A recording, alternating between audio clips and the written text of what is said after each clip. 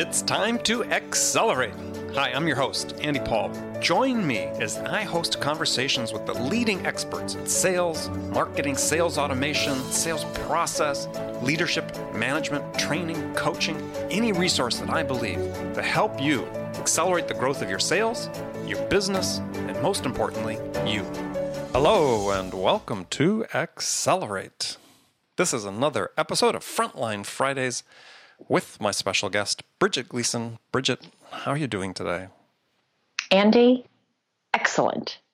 I shook it up a little bit. I went for a swim today. For people that are keeping track of our exercise. I know, nobody cares. Nobody cares. I recognize that. I might care. I think everybody's keeping a log probably for us. It's all part of the discipline thing. I think sales is all about, one of the key things in sales is discipline. I think routine is important. Habits. I think habits are important. We've talked about. So I just want everybody to know I'm drinking my own Kool-Aid. Perfect. That's what I want people to know. I'm drinking the Kool-Aid. I'm making it. I'm drinking it. Good. All about habits. That's great. Good habits, hopefully, as opposed to bad habits. Unfortunately, sales, I think, is equally about bad habits as well. But that's why we're here. That's why we're here, is to help.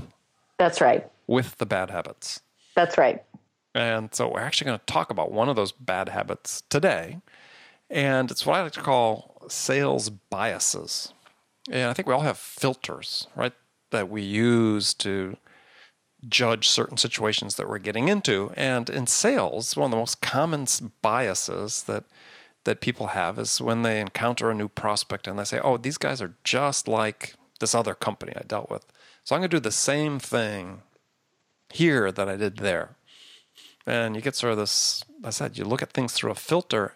And once you start doing that, then you stop really being alive, as I like to say, to the possibilities of what's different and the value you can bring to them, the insights you can bring that help differentiate you.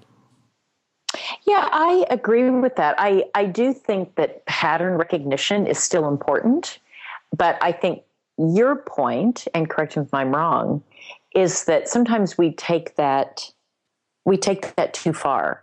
When it's goes beyond recognition and it really is, like you said, a bias. And it's just like, this looks like customer XYZ, so I'm going to do the same thing, as opposed to using it just as a pattern and a framework and then operating within that framework. Yeah, so I think one of the primary ways that this hurts salespeople is that they become reliant on this, we'll call it pattern recognition, and they stop learning because I know what to do. These people are just like these other people I spoke with. And the fact is nobody, and we talked about this, if not the last episode, the episode before, is that no two prospects are ever precisely alike. And therefore, how you sell to them, how you message to them, as a sales professional, how you're dealing with them, the questions you ask me, the spin you put on the questions, will be slightly different. And if you're not aware of what those differences need to be, if you're not paying attention to these and sort of removing your filters, then, yeah, you could be completely off base. You know, I always sort of harken back to the story. My dad would talk about, he was a navigator on a bomber in World War II, and they're flying. Certainly didn't have the complex navigation systems that modern pilots have, and so he was chartered as a very young, almost like a teenager, to navigate a plane from this fly speck in the open Pacific, Guam, to Japan and back. And if he was off by half a degree, right, they're going to be hundreds of miles away from their return destination. So to me, it's sort of like the same thing. You just, if you just miss that 1% difference, that 2% variation, you could be way off the mark when it comes to finding and determining and defining a solution for the prospect that they can buy into. Yeah, I think this is hard for the current individual contributor sales reps. And here's why. Is because I think all the messaging and the training and everything that we give as managers, from where I sit, the VP level on down, we're pushing for standardization. We're pushing for scripts. We're pushing for process. We're pushing for look for these. We're pushing for these are the templates to use. This is the cadence to use.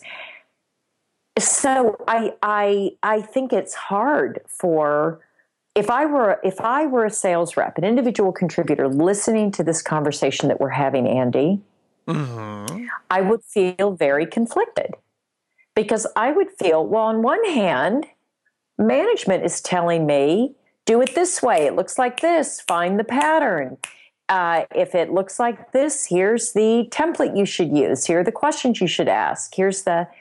And we're on one hand, and I'm using we because I'm sure I am a guilty participant, pushing them towards this more mechanization, less alive. And yet what we're talking about is, okay, yeah, you're getting pushed to have this framework, but within that, you need to still treat each one differently. And I think it's possible to hold the two and do the two, but I think that needs to be called out because otherwise if I were listening, this would be very confusing to me. Well, and I think part of it, too, is defining, I think this is a discussion a little more targeted toward account execs, outside reps, and so on, necessarily than sales development reps, but it's true there as well, though. Because But I'm not even talking sales development reps. There's a lot that's being done that is templated, not to the same degree as sales development reps. No, I understand. But even for an account executive. Yeah, no, I agree. I've seen it. I mean, it's so, but here's one of the challenges, right? Is that the act of selling to your prospect changes them. As they become more educated and informed, of which you are helping them do that, oftentimes they change. Requirements can slightly change. They're, and I'm not just talking about a challenger sale perspective or you challenge there, but you can certainly take that into account here. Is buyers' perspectives of what constitutes the optimum solution or the best solution or the good enough solution for them even necessarily changes when you sell to them. So if you think that everybody fits the same template, by virtue of selling to people, they are changing. And if you have your biases up, then you're going to miss that. And your competitors, who perhaps are a little more alive to this possibility of this change taking place, if they don't have their biases in place in the same way, like I said, they may steal a march on you. They may find themselves in this opportunity in the lead position where you thought you had a really good opportunity. Yeah, and I agree. This discussion we're having, the phrase that comes to mind is the tyranny of or.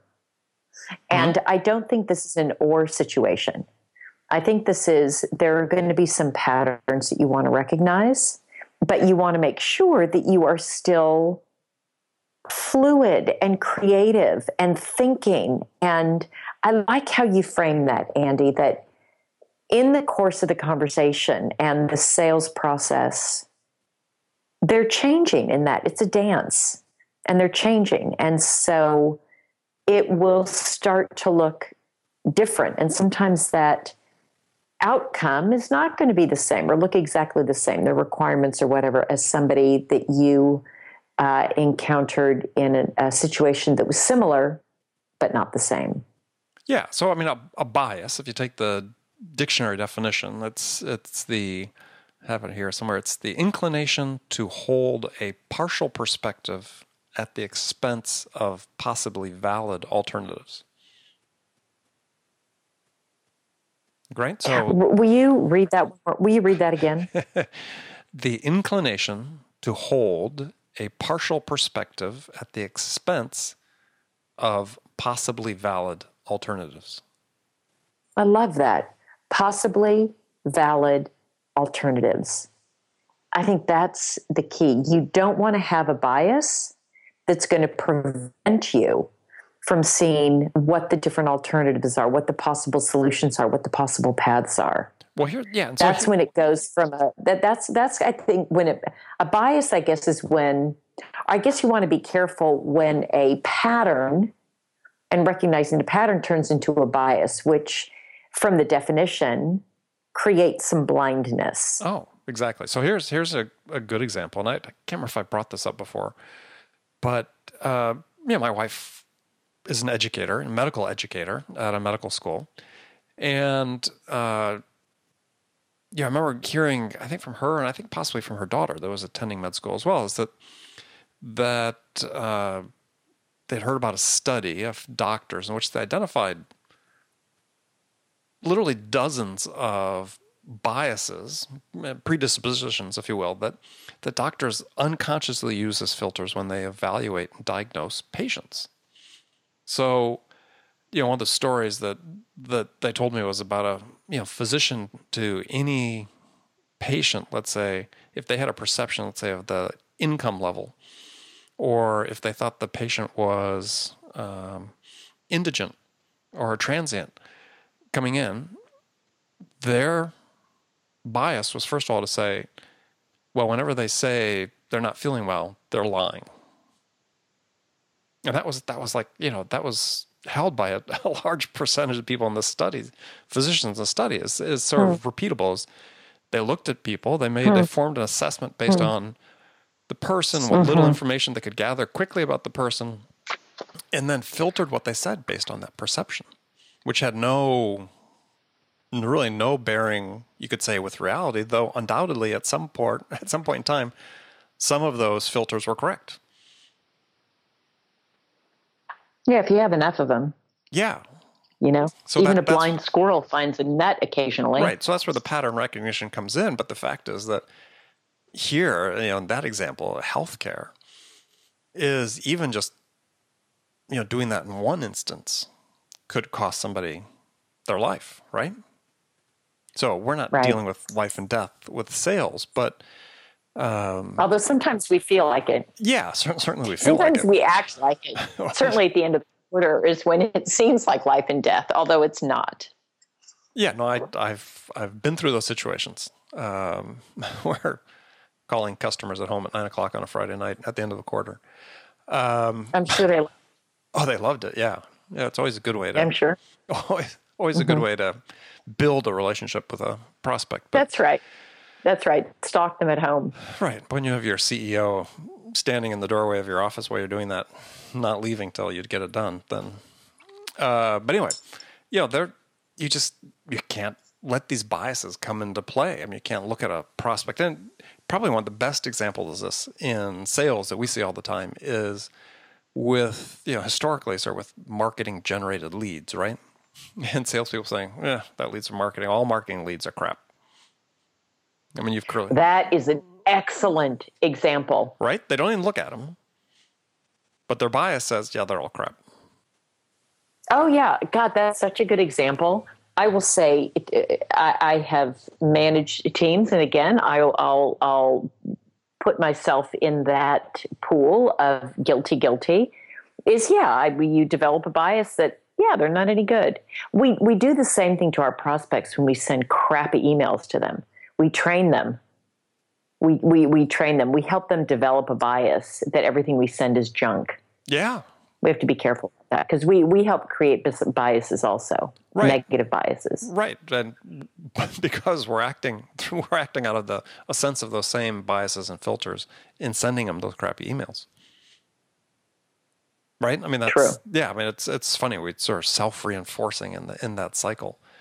So, the question really becomes is, how do we identify these biases and as sales professionals, and then how do we work to eliminate them or to minimize them as much as we can? I mean, we're humans, right? We're not going to be perfect in this, but to the extent that we can, what are the things that we can do to help sort of eliminate as many of these as we can from our selling as possible?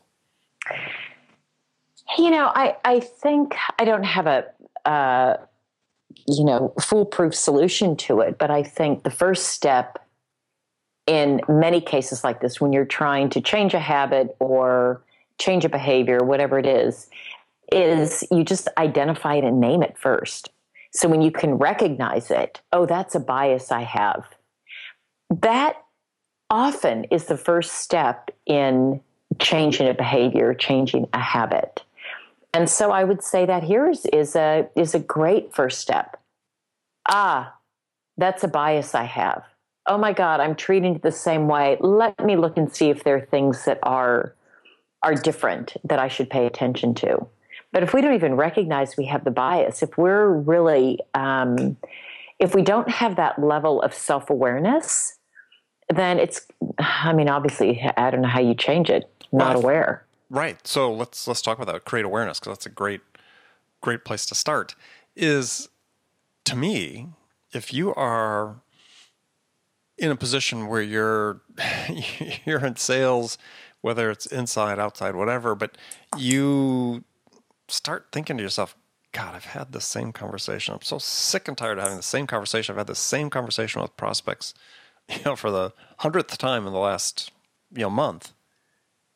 Then maybe that's a sign that, geez, you're not really present, right? You're not really thinking about these people as individuals, because you've had the exact same conversation 100 times in the last 2 months.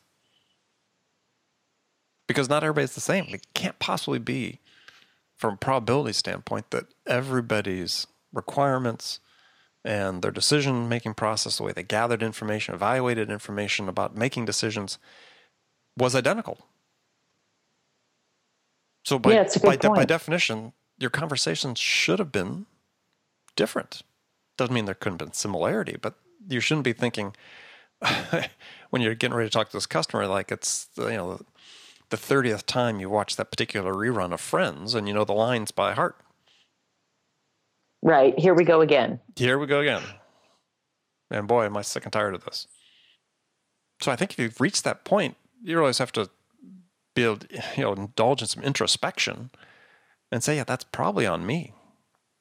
And I'm not treating each one of these prospects as individuals. I'm not optimizing my chances of winning this business because, I'm just sort of making huge assumptions about every aspect of them, right? I know what they want. I know what the requirements are. I know how they evaluate products. I know how they make decisions. Hey, they're all the same. And the fact is they're not. So I talk about this in my last book, Amp Up Your Sales, is that selling is a deliberate process. It's not a robotic process. It's not an automatic process. It's a deliberate process. You have to make decisions every step along the way. 100% agreed. That's what makes it so interesting. Yeah, that's what makes it interesting. And we've had this conversation several times about is the job of salesperson going away. If it truly could work, if we were just robotic, well, then we could use robots. You wouldn't need people. But that's not the case because there are nuances and there are things don't go just in one set pattern and routine. And that's actually the fun of it for me, is that it's different. It's not an assembly line. I'm not doing the same thing. It's not the same conversation. I can be selling the same product to the same market segment, to the same title of the buyer, and each one feels different. And there's this human connection. It's a different person. And I think that connection piece is also, for me, what's very interesting and very important.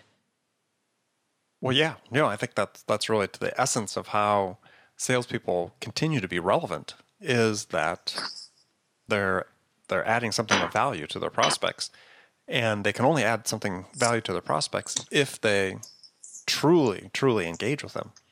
In a way that is unique and is not, I'm just going to go through the motions and hope this one works out.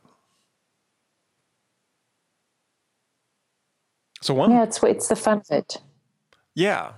Well, I think part of the perspective that people have to have is in the sales profession is that, their experience, their career is a work in process, a work in progress, and that we're never finished.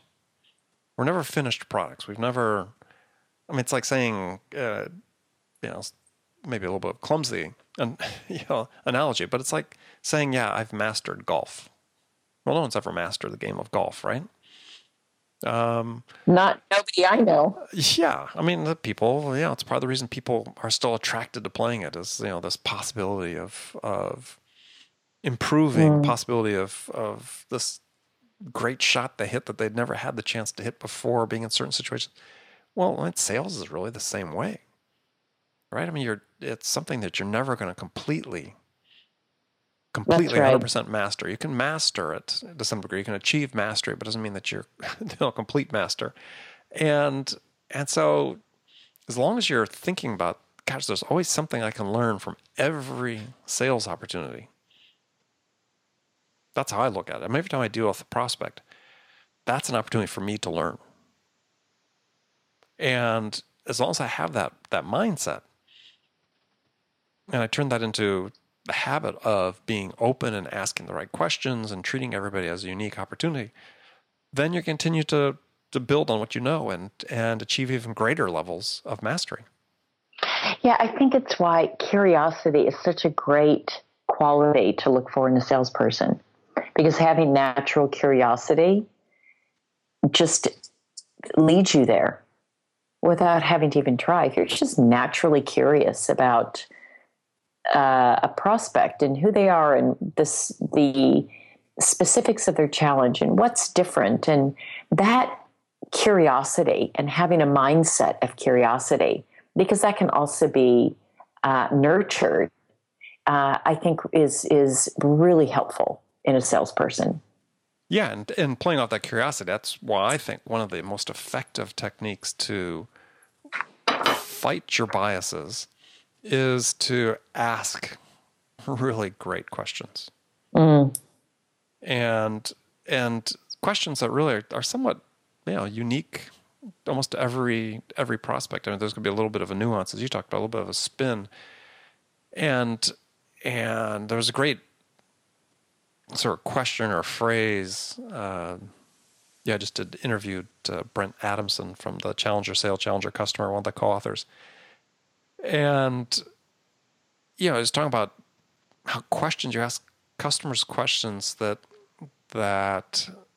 are about something they should know, something about their business that they should know, but don't. Right? If you could ask a question, think about that. If you're a prospect and a salesperson's asking you something about your business that they don't know, but think, gosh, I really should know that, then wow, that's a great question. That's going to keep you engaged as a sales professional. That's going to keep you engaged every time you ask that question, because the answer is going to be different every time. And the question could be different every time. It could be. But even if you have a great question like that has, this combination of, because if it's something that your prospect should know about their business, but don't, that means you've got a level of insight and you're communicating that insight by asking the question. And then getting the answer, you get to build on that insight for the next time you ask it. Yeah, that's true. So it becomes even more powerful every time you use it. And that's okay. Salespeople are thinking, okay, well, how do I find out that question? Well, you have to go back and talk to your customers, right? Somebody does. Maybe there's something you do in conjunction with marketing or more senior people in sales, but go ask your customers. It's also trial and error. It's also trial and error. But if you go talk to your customers.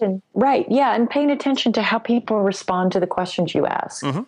And does it lead to a more insightful conversation? And does it lead to further engagement? It's one of the things that I think is really important for salespeople is to do a post-mortem, even if it's a quick 2-minute after a call. What worked? What didn't? How did that sound? How far did I get? Did I meet my objectives? But just having that discipline to look back and evaluate, you start to see patterns. If you don't do that, you just keep moving on. You don't learn from what happened before. But if you start doing that, you'll start to see patterns. And that's when you see, God, that was a good opening, or that was a good line of questioning, or that was a good conversation topic, or whatever it is. Well, I think, yeah, and maybe to spin that just a little bit, one of the things that a guest on the show was talking about, which I thought was really, a very insightful way to look at that, is his contention that even more effective than lost sale analysis was winning sale analysis. So the more that you learn about why somebody bought through your successes, then perhaps, and this is his contention, you could learn by why they didn't buy from you. Because if you learn what you did successfully, then that gives you a chance to go and build on that going forward. And so I thought that was, I think it's a role for doing both. But I think that to your point, I think the one sale analysis is, you rarely hear sales teams talk about it. But I think that perspective is really valuable. What did we do that let us win this? And like you said, what did we do to let us win it? And what did we learn when we lost it? I think both are super important. Mm-hmm. No, I agree. Yeah, I mean, it's sort of after action analysis, regardless of the outcome. It's a good way to put it. Yeah, is really important. And helps you sort of identify those biases you may have had, especially in the lost sale analysis, the biases that may have affected your chances of winning. Because part of that analysis may be, well, gosh, why did we lose this deal with ABC company? Well, we thought they were just like D, E, and F, but it turns out they weren't. I'm going to start paying attention. I have lots of biases. Oh yeah? And I'm sure I do. And I'm sure they're preventing me from seeing other viable options. That's sort of shattering an illusion. I think you're perfect. I know. Lots of people do, but I want to set the record straight. I want to set the record straight for the people out there that haven't discovered all my foibles quite yet. Okay. Well, gosh, they've only been listening to about 50 episodes so far, so there's lots of time. Lots of time still in this journey to learn more about Bridget. So, Bridget, we're sort of at the end of this part of our journey, if we will. Any final words of wisdom for our listeners before we sign off for today? Try to identify at least one bias in your next selling day.